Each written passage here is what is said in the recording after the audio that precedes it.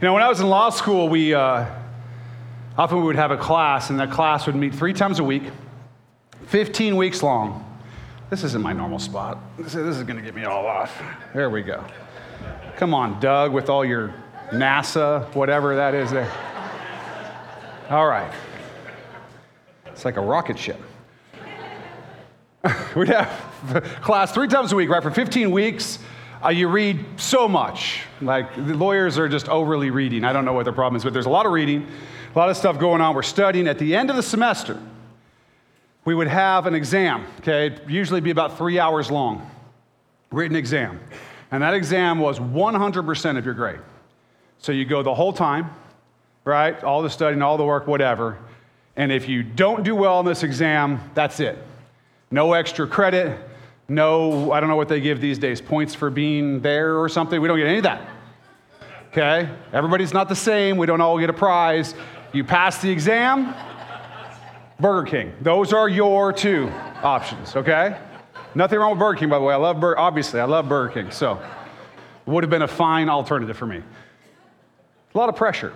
You got to think about the thousands of dollars, tens of thousands of dollars you're investing in school, and countless hours of work and sacrifice for your family and all the rest to go and do all this, and then it all comes down to 3 hours with a pen and a little blue book that I'm writing in. And by the way, my handwriting, terrible.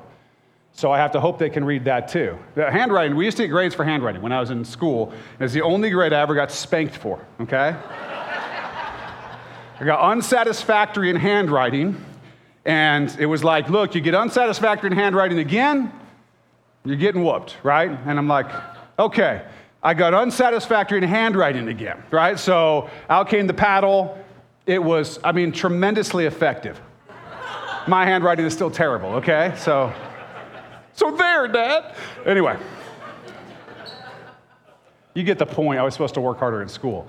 I guess it did work because I ended up in law school, so that I kept going to school. There's one test for the whole semester of work. These were very important tests. And here's the thing. There was one answer that I could have given on these tests, on every one of them. Wouldn't have been very helpful to my grade, but it would have been very easy. That answer is, I don't know. Now, I never wrote that on one of my tests for 2 reasons. 1, I usually studied very hard, so I did know the answer. 2, at that time of my life, I don't think I would have ever admitted that I didn't know about anything. I just would have made something up. So I never did use it. But I can tell you that I wouldn't have gotten very far if I did. If my professor saw a test and said, I don't know, I'm going to give it an F, right? Fail. And I can tell you that I wouldn't get very far with the argument that I've heard a lot of people give these days in other contexts. And here's the argument. How can anyone know? Nobody really knows the answers. And isn't it arrogant to think that you can know?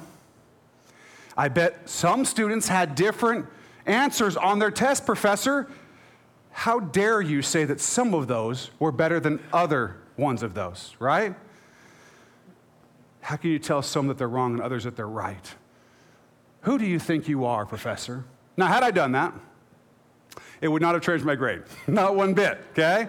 I would still have an F, and the professor would say, after laughing at my ridiculous argument, he'd say this. He'd say, you had the textbook. I was available to teach you. We studied the material 3 times a week for 15 weeks. There were right answers and wrong answers, and I don't know was the wrong answer. You have now failed. Go to Burger King. That's what he would have said, or she. It may seem harsh to some of you to say that, but it's reality. It's reality, okay? The test comes eventually in many areas, and you will not pass with the answer, I don't know. But there are a lot of people who treat much more important areas of life than some law school test this same way. They treat God this way. From the agnostic who just doesn't believe that they can know whether God exists or not. I just don't know. I just don't think we can know. To the apatheist who doesn't care, doesn't even want to try to find out the answers. To the many Christians who look at the question of God and learn the absolute minimum about who he is and what he wants for their lives and don't seem to care about really knowing him. Christian Smith and Melinda Lundquist Denton are sociologists. Okay, one of them is at Notre Dame. I think the other one's at Clemson. Believers, I think. They were involved in an extensive study of U.S. teenagers in the early 2000s. Okay, so this was like 2002, 2003. They wrote a book about it, came out in 2005. The book is called Soul Searching: The Religious and Spiritual Lives of American Teenagers. They interviewed thousands of teenagers over the phone and hundreds of teenagers in these personal, in-depth interviews where they would drive to some town somewhere and they'd meet with these teenagers and they'd spend all this time talking with them and getting all this information so they could then kind of get a feel for the temperature, the zeitgeist of where society was going. Where are we headed? What do these teenagers think? And they got a lot of their ideas about the world and about religion specifically. One of the things they discovered was that a common view of God among these teenagers was relativistic. Kind of believe what you want. Believe what you want. It's just your opinion. There was an interview with one 15-year-old that they put in the book. It went like this: what do you say to people who have a different view of God than you? Teenager says this: I couldn't say anything. It's their opinion. I have my own opinion. The questioner says, are you right? I don't know. I have no idea. But is there a right or a wrong answer when it comes to God? Teenager says, there is no right answer. Questioner says, why not? Teenager says, there isn't a wrong answer because it's God. You can't prove, it's just what you believe. It's not, by the way, just what you believe. It's about whether you believe what is true. Extremely important. How can we believe in our society that we know all kinds of things about incredibly unimportant things? Right? I played a game of Trivial whatever with my wife and son the other day, and some of those questions, especially like the pop culture music ones. First of all, that's not music, what they're asking about. Just FYI. Second of all, I have no idea who these people are. But trivia. We know stuff about trivia. And when it comes to God, we go, I don't know. I don't think we can know. I'll be on the internet all day to learn about my favorite rock star, sports star, whatever it is. I'm into comic books. I'm into video games. I'm into whatever. I learn about it. When it comes to God, it's like, I don't think you can know anything. I won't bother. God is the most awesome and glorious and important person in all of reality. And we spend our time finding out who Katy Perry is. No offense to her, whoever that is. Listen, if God is just a mystery to be explored, you want me to pull this away? Sorry, they're signaling me back there. Is that better? More? Good, all right. Okay, I got to say this again. Listen, if God is just a mystery to be explored and guessed at, then you can be wrong about him, and that's okay. It would kind of be an opinion type thing. Like, what do you think about strawberry ice cream? You like it? Maybe you do, maybe you don't. Let's explore the mystery.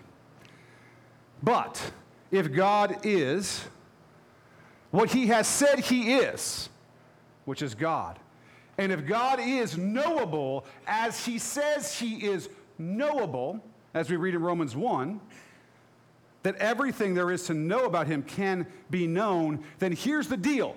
You are responsible.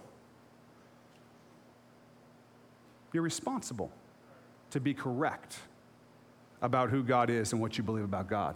There is no, well, that was my opinion, that was her opinion. Whatever. No. When it comes down to it, you are responsible to know that which can easily be known, and God tells us he is right there to be known.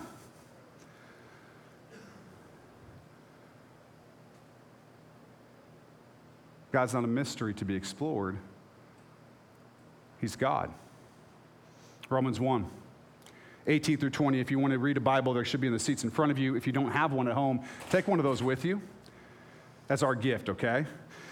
Romans 1, 18 through 20. For the wrath of God is revealed from heaven against all ungodliness and unrighteousness of men who suppress the truth in unrighteousness. Because what may be known of God is manifest in them, for God has shown it to them. For since the creation of the world, his invisible attributes are clearly seen, being understood by the things that are made, even his eternal power and Godhead, so that they are without excuse. When you say to somebody who says, I don't know if there's a God and whatever, and you go, look at the tree, and they go, I don't know, that's suppressing the truth in unrighteousness. Explain the tree. Well, I can't really explain it. Maybe aliens put it there. Come on. Yeah, a big alien and God. You're suppressing it. Look at your body, okay?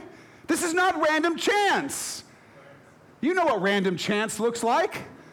Start a fire and have everything going whatever and go look what's there. It's not going to be, oh, look, it's people. No. And trees. No, it's going to be whatever. You see a tornado go through a trailer park, right? You've seen this because the trailers, they don't stay on the ground. They haven't learned that in the South yet. I don't know why. They're in Tornado Alley. They're like single wide that's not tied down at all. We'll be fine. It's not going to hit us. There they go. Anyway, you go in there. You see that. Rarely what you see is, oh, it made the Eiffel Tower. No, it doesn't do that. What may be known about God is able to be seen. Even things as significant as the death, burial, and resurrection of Christ are shown in the seasons that God has given us. Everything is there to be seen. People suppress the truth in unrighteousness. Remember that law professor? If I said I don't know, I would not get away with that. And if I'm not going to get away with that on some constitutional law test, you're not going to get away with it when it comes to God. Because much like the professor, God can say the same kind of thing, even much more powerfully so. He'll say this, you have the Bible. You got the textbook. The information's there. You have my church and the teaching of the church. You have the Holy Spirit drawing you. If you can hear me right now, chances are the Holy Spirit is drawing you. If you don't know Christ, he's drawing you to him. If you know him already, he's drawing you to know more about who he is. You have all of creation to look at. And you want to put down the answer when it comes to God, I don't know. It's not going to work. You don't know only if you're doing what the scripture says here and suppressing the truth in unrighteousness. Now, we've been in a series called White Lies, exposing half-truths and protecting the gospel. That's the name of this series. I believe this is number 17. So we've been in it for a little while. And honestly, we could do this for a long time. We're probably going to end this real soon. But we could do it for a long time because there's a lot of white lies out there, right? We're looking at the lies, the deception. Some of them are white lies. Some of them are just outright nonsensical, demonic lies from hell, okay? There's sort of both in this. But we've been kind of going through the cultural half-truths and the flat-out lies. And today we're dealing with moralistic, therapeutic deism. Now, I know that sounds exciting. I may use the term MTD sometimes because I don't know how many times this morning I want to say moralistic therapeutic deism. So if I say MTD, I mean moralistic therapeutic deism, okay? All right, let's pray. Let's pray as we get into the study. Father, I just ask that you be with us with this place. I thank you for these baptisms. I thank you for new life in you. I thank you for what you've done for me. I thank you for what you've done for my brothers and sisters in Christ. I pray that we would understand these things because, God, if we don't understand these things, we're not going to find the places in ourselves where we're getting off course. And then we're not going to be able to be your church and draw other people to be your disciples because we don't even know what they're dealing with or how they're thinking. Lord, help us to understand that we may strategize. So we're supposed to be wise, Lord. We're supposed to be ready to give a reason for the hope that lies within us. Help us to be able to do that. Cleanse us, Lord, and our hearts and our minds from false beliefs. Love you, Jesus. In your name, amen. I mentioned the sociologists Christian Smith and Melinda Lundquist Denton earlier, and I mentioned their book, okay? Now, in their study of American teens, they found a common theme, basically a religious system that was extremely common to these teenagers all over the country, seemed to be practiced by many, many of these young people. They called it moralistic therapeutic deism. or MTD.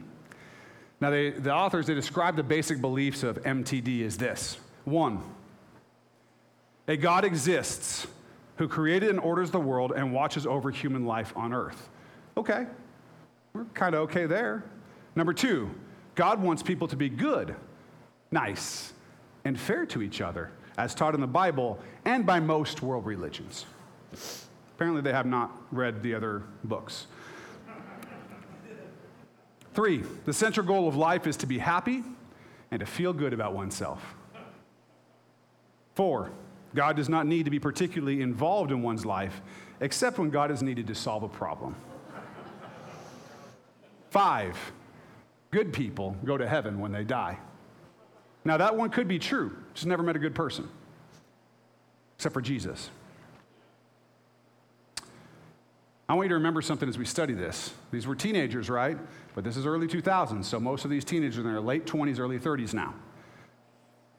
The folks who were believing this commonly are now that age. Some of them may have even, maybe at least the ones in their 30s may have even moved out of their parents' house by now. So, I'm kidding. Young people, I'm kidding. Don't worry, I'm going to get it at your parents here in a minute. Everyone's going to get it today. The words moralistic, therapeutic, and deism are sort of complicated words, so I want to start with what the authors say about these words. So the moralistic part, this is what they say from the book. First, moralistic therapeutic deism is about inculcating a moralistic approach to life. It teaches that central to living a good and happy life is being a good moral person. That means being nice, kind, pleasant, respectful, responsible, at work on self-improvement, taking care of one's health, and doing one's best to be successful.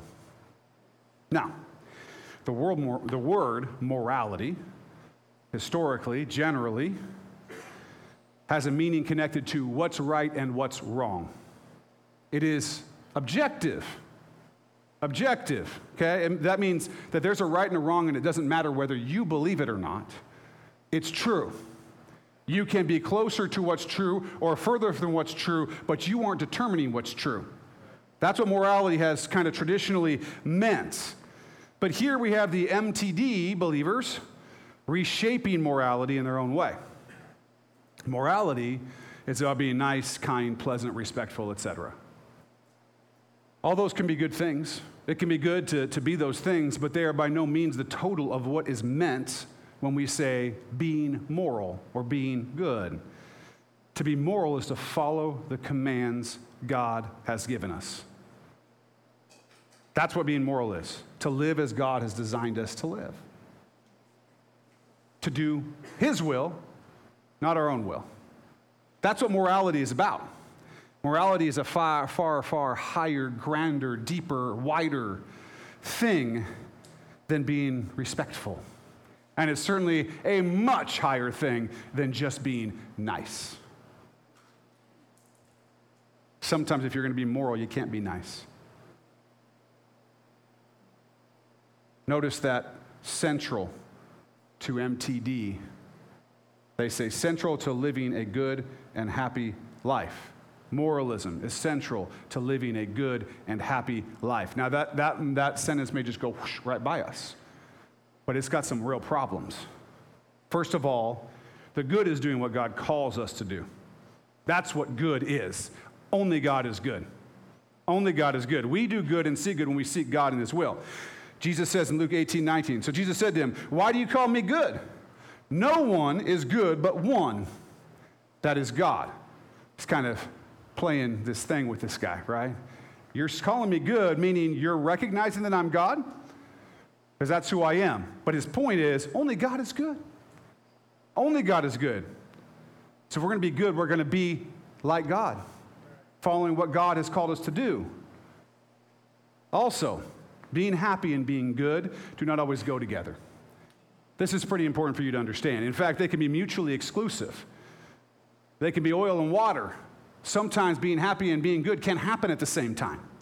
That's why so many people find it hard to do good. Look, if doing good always made you happy, why are people such a mess? Like they just don't want to be happy. No, they want to be happy. That's why they're a mess. That's why they're a mess. You cannot conflate or join together happiness and goodness. You can't do it, or you will define good as what? That which makes me happy. That's what's good now. Not what God wants for me, but good becomes what makes me happy. Happiness is a short-lived, fleeting feeling that you get when you experience pleasure. It's great, nothing wrong with it. But how many people have left their spouse or cheated on their spouse because they weren't happy often enough? How many people have rejected the goodness of God because it didn't make them as happy as they thought they would be? How many people have compromised their character because they wanted to do things they thought would make them happy? I can tell you, I have. Many times. Happiness and goodness do not always go together. Look at who Jesus actually tells us to do good to. You ready? Matthew 5:44. But I say to you, love your enemies. Bless those who curse you. Do good to those who hate you. And pray for those who spitefully use you and persecute you. Now, I don't know about you, but it doesn't make me happy to do good to those who hate me. It doesn't make me happy. I'm like, yes! Woo! It's not how it feels. You know what it feels like? Obedience. And sometimes obedience doesn't feel like happiness. I do it because it's good. Because it's what my Lord and King Jesus Christ has commanded me to do. That's why I do it.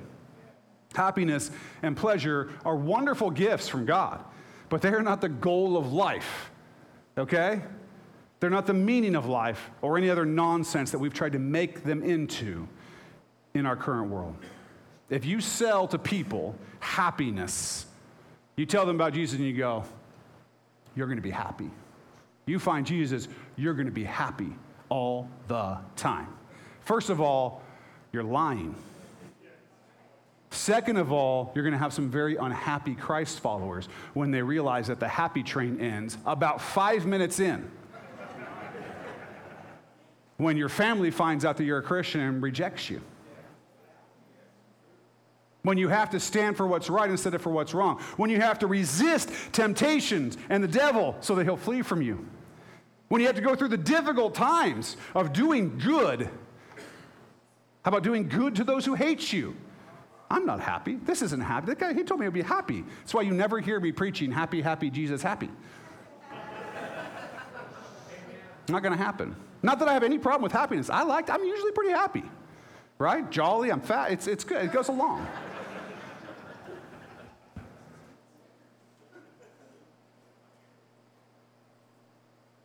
Living the good life gives me much more than happiness.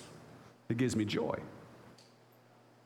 Joy is deep and lasting, and I can have joy even when I'm unhappy. In fact, especially when I'm unhappy. I have joy for my hope in Jesus. Some of us are like, man, I don't feel that joy. Well, if you're looking for happiness, you're not going to feel the joy. Joy is not happiness. Joy is that deep knowledge that you are Christ's. That deep understanding that you've been forgiven. That hope in the resurrection of your body and living forever with God. And with all these things we've done to make us happy that we've been forgiven of, that they're going to be gone, washed away. That they're as far as east is from west, and that we're going to spend eternity with one another, and most importantly, with God. That's where joy comes. Joy is that deep, abiding knowledge. It's the thing that helps you when everything else is difficult. Happiness is, it's okay. It's okay. But it isn't the goal of life. Another thing the authors discovered was important to the MTD believers as it relates to living a moral life is it's important to feel good about yourself. It's important to feel good about yourself. Here's a quote from the authors.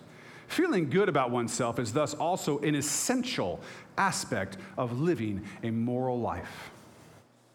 You are morally required to feel good about yourself. Let me explain something to you before all of you start feeling too good about yourselves. You're a disaster, just like me. but for Jesus. Let me just explain something to you. The more truly moral you become, the more Christ-like you become, the more you understand how far you've missed the mark. And the more you understand how far you missed the mark, the more you feel bad, not good, about yourself.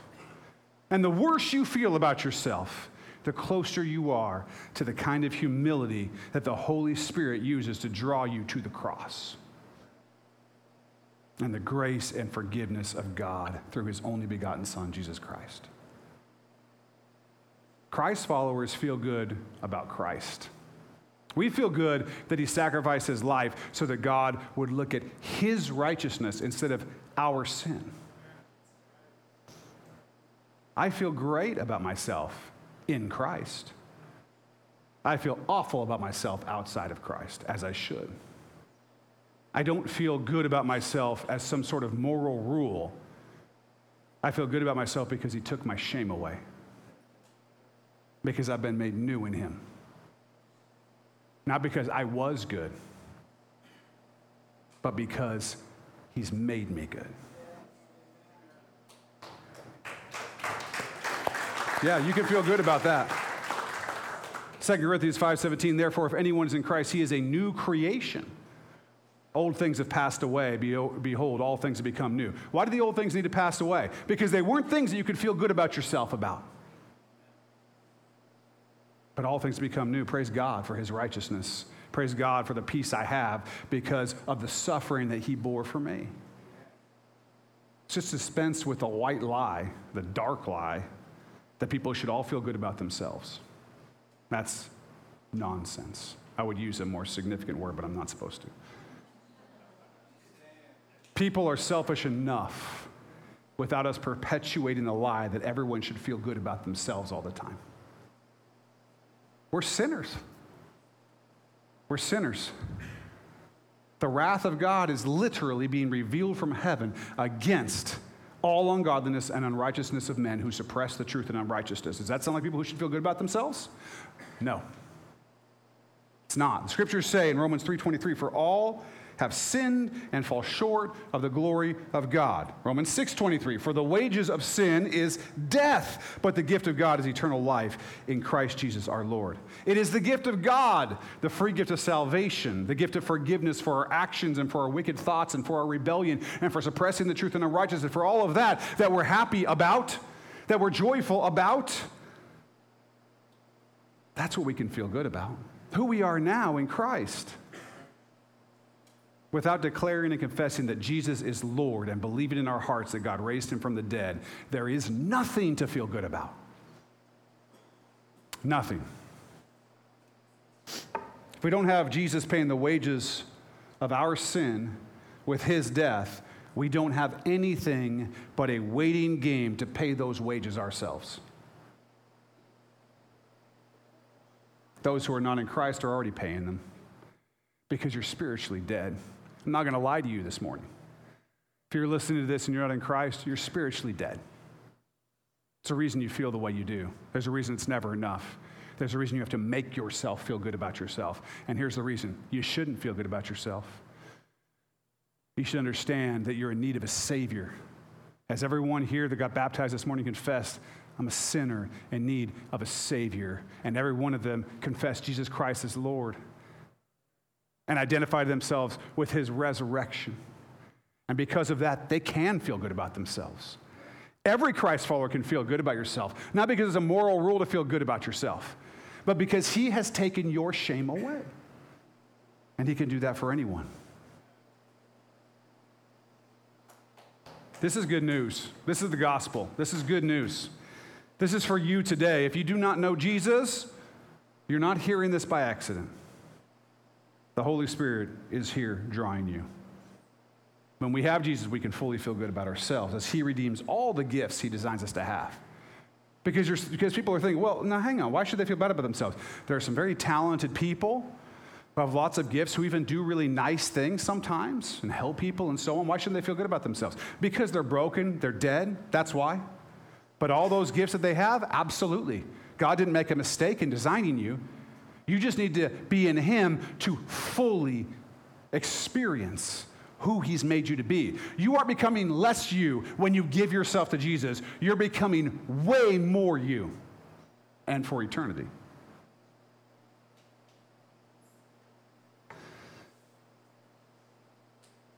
When we get caught up in this false sense of self-esteem, we're a mess.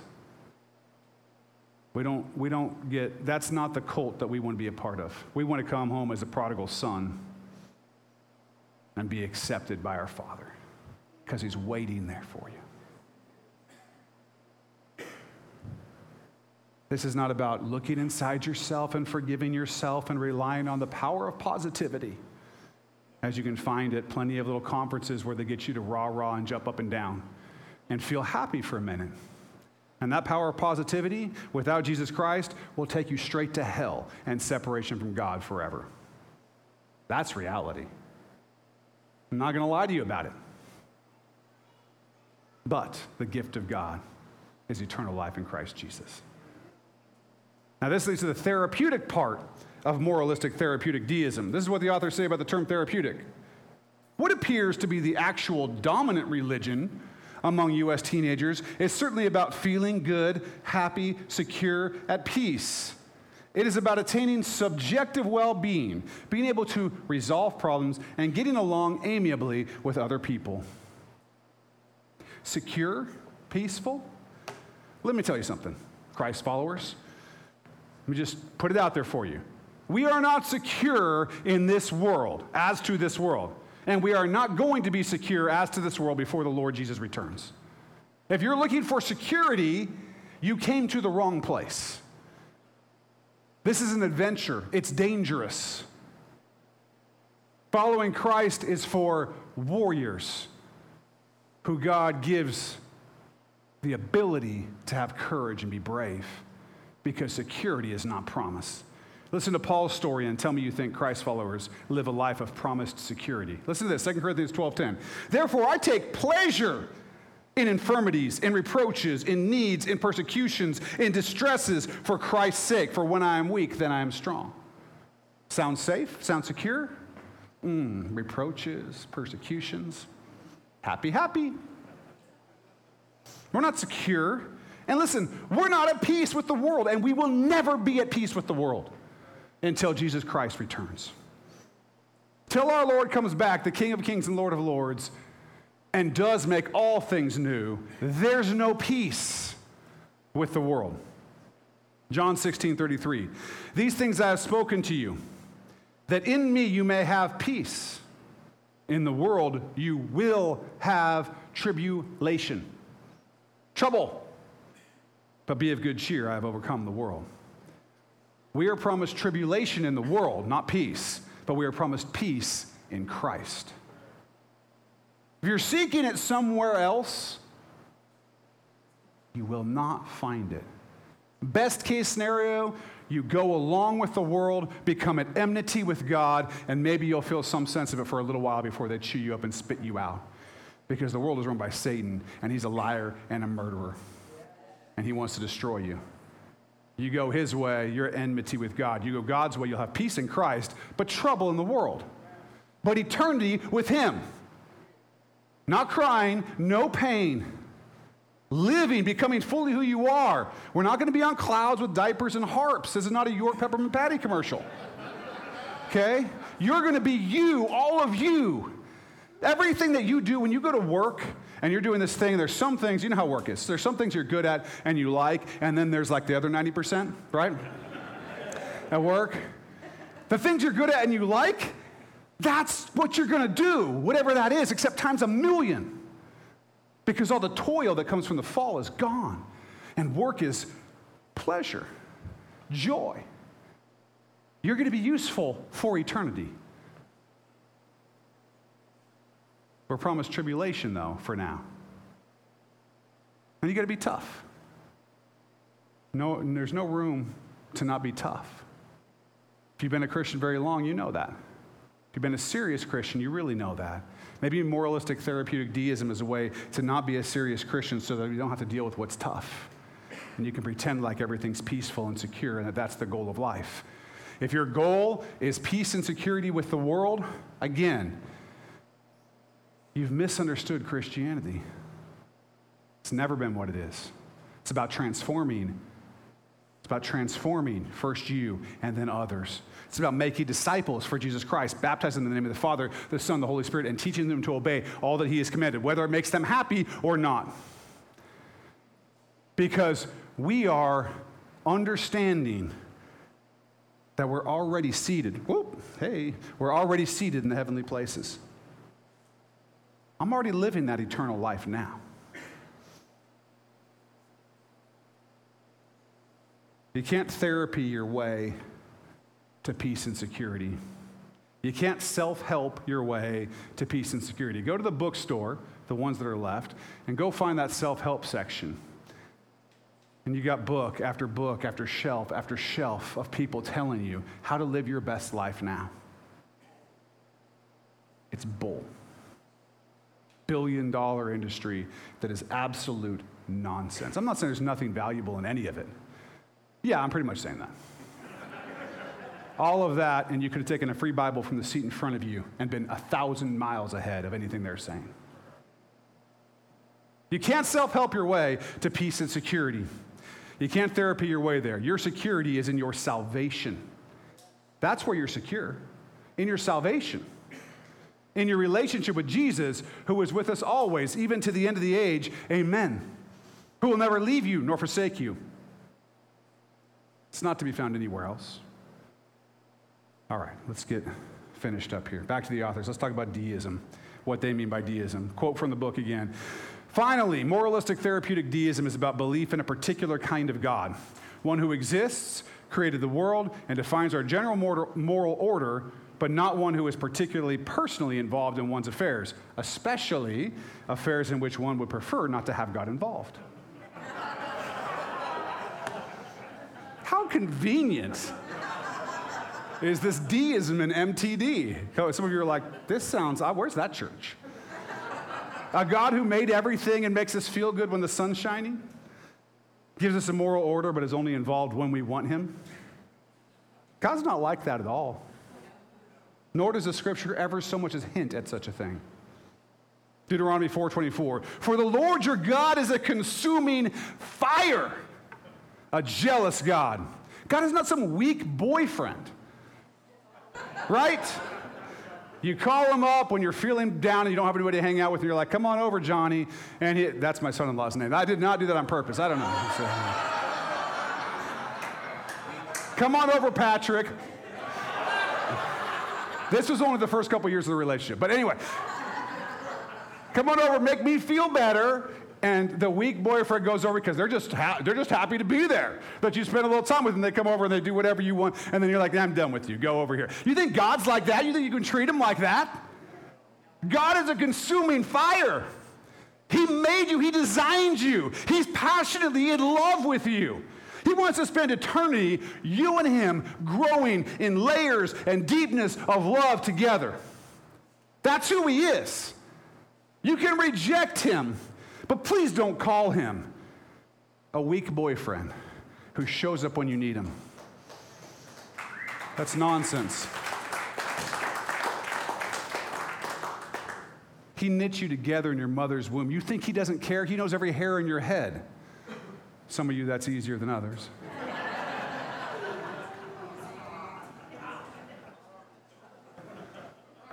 It's like 3. That's not that hard. I don't. Listen, he's passionate, and he's jealous for you. He's jealous for you. You're not going to go follow and make anything else, any other idol, number one in your life. Because God is passionate, and he's burning, and he's a consuming fire, and he's coming after that relationship with you.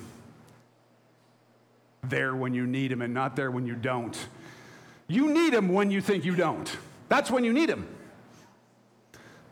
I don't know where this deist idea of God came from, but it's nonsense on stilts. God loves you with a real and everlasting love. Never believe that he's sitting in some big chair, eating potato chips, watching what we're doing and being like, I hope they have a good time today. Hope it all works out. Oh, somebody needs, one of the teenagers in the book says, like if you need $50 and God makes it show up, that's God, right? Like, okay, maybe, but like that's what you think he's doing? Oh, this guy needs $50. Let's make sure he finds $50 on the floor. That's not what's happening. God is thinking about you right now. You. He's obsessed with you because you're his creation. He thinks about you more than you think about your kids or your spouse or the rock star that you read about all the time, whatever it is. He's constantly thinking thoughts towards you. This is no God of deism. This is the everlasting Father, the God of Abraham, Isaac, and Jacob. This is the Ancient of Days. This is Jesus Christ, the Messiah. This is no joke. God loves you with a real and everlasting love. So where did these teens in the early 2000s come up with this false religion of moralistic therapeutic deism? Teenagers. It's their fault, right? No. Listen to this. This is a longer quote from the book, so hang with me, but this is incredibly important. Our conversations with ordinary teenagers around the country made clear to us that in most cases, teenage religion and spirituality in the United States are much better understood as largely reflecting the world of adult religion, especially parental religion, the religion of their parents, and are in strong continuity with it. Few teenagers today are rejecting or reacting against the adult religion into which they are being socialized. Rather, most are living out their religious lives in very conventional and accommodating ways. The religion and spirituality of most teenagers actually strike us as very powerfully reflecting the contours, priorities, expectations, and structures of the larger adult world into which adolescents are being socialized. Okay, if you didn't fully pick that up, what the authors are trying to get across, I want you to think back to a commercial, late 80s, early 90s. Kid sitting in his bed, listening to like the big headphones, remember the ones that had foam on them and stuff. He's listening to the headphones. His dad comes in with this box. It's like a cigar-sized box or whatever. He's, son, what's going on? He takes the headphones off and he's like, son, what is this? He opens this thing. It's got a bunch of marijuana in it. Where did you get this? And he's like, hey, I did. The kid's kind of, and he's like, where did you learn how to do this? And the kid goes, from you, all right? I learned it from watching you. You guys remember this commercial? Is this just me? Okay. You guys are looking at me like, yeah, I don't know what you're talking about. This is a popular commercial. Where did the MTD come from?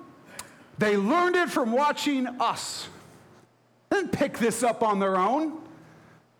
The teenagers were simply reflecting where religion has gone.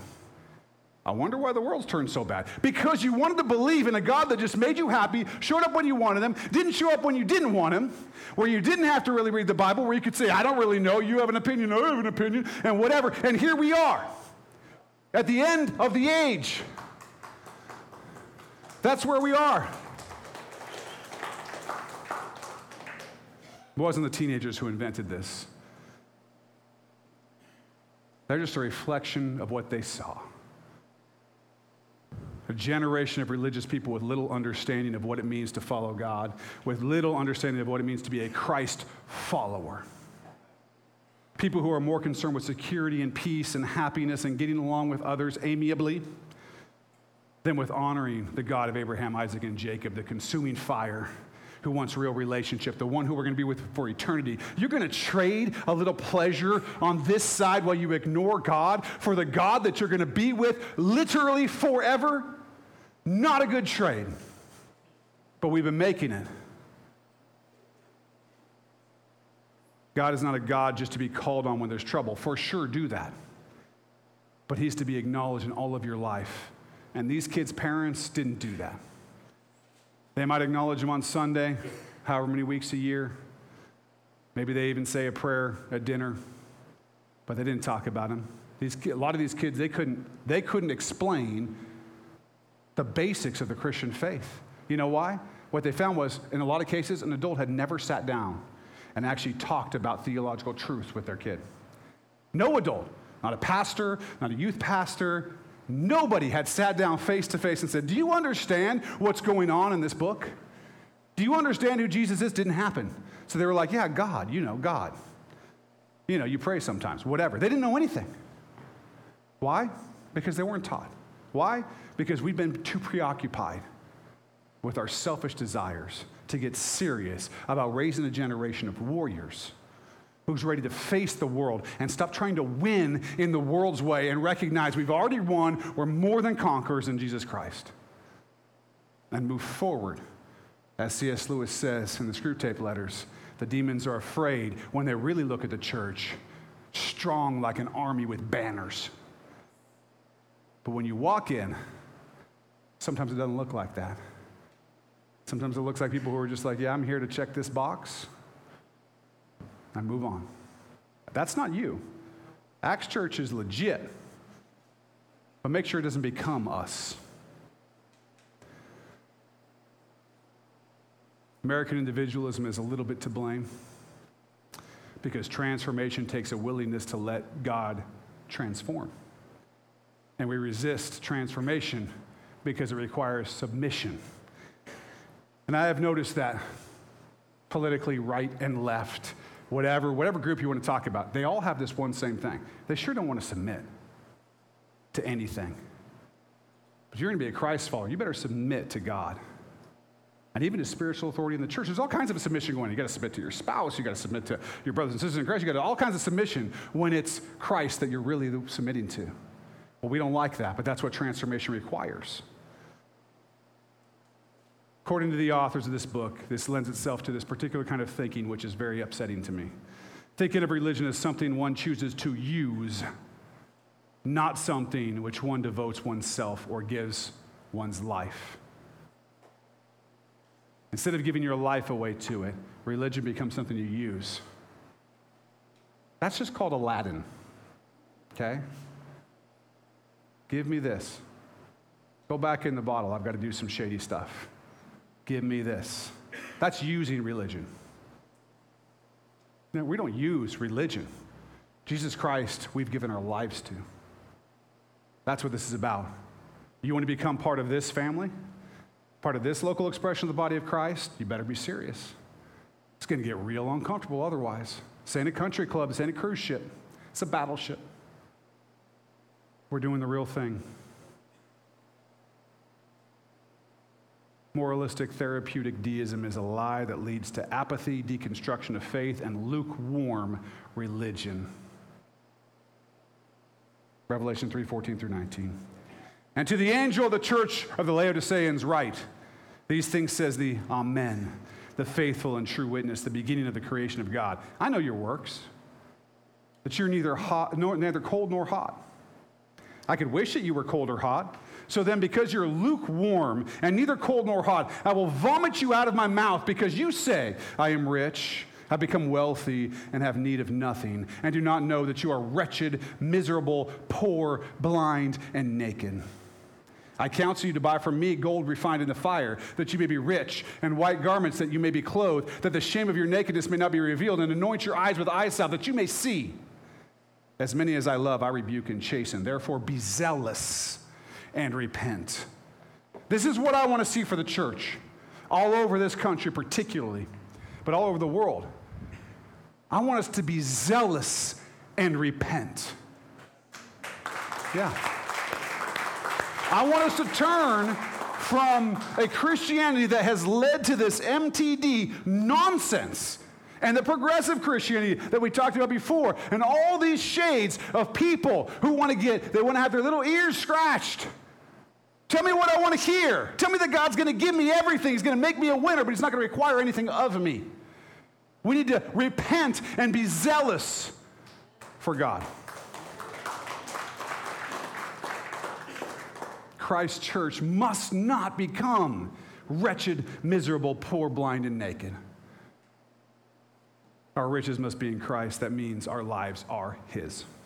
Our investment is in his kingdom, which will not fade away. Matthew 6:19 through 21. Do not lay up for yourselves treasures on earth, where moth and rust destroy, and where thieves break in and steal. But lay up for yourselves treasures in heaven, where neither moth nor rust destroys, and where thieves do not break in and steal. For where your treasure is, there your heart will be also. Here's the thing with MTD, if you really want to break it down. It's about treasures on earth.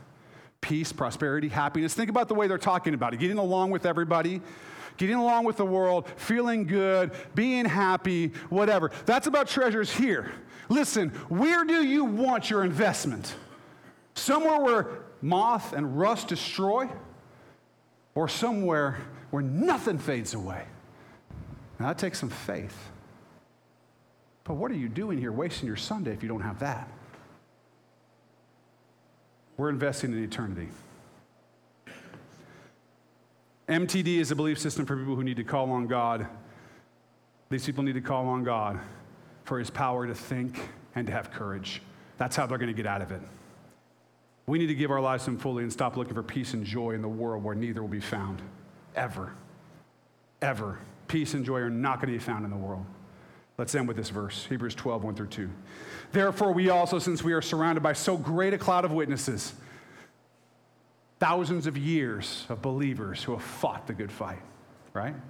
Let us lay aside every weight and the sin which so easily ensnares us, and let us run with endurance the race that is set before us, looking unto Jesus, the author and finisher of our faith, who for the joy that was set before him endured the cross, despising the shame, and has sat down at the right hand of the throne of God. Let's pray.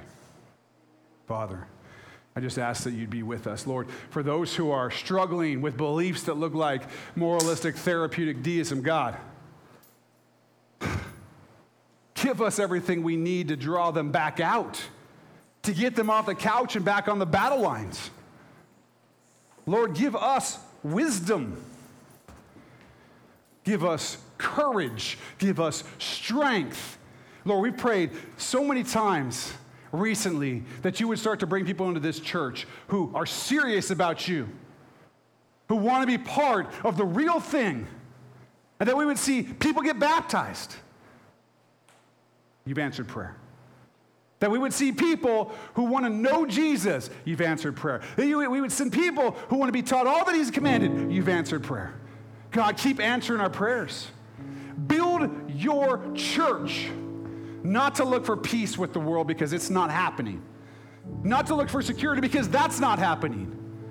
But to look for the adventure that we have in you, trusting you at all times, that we have peace in you.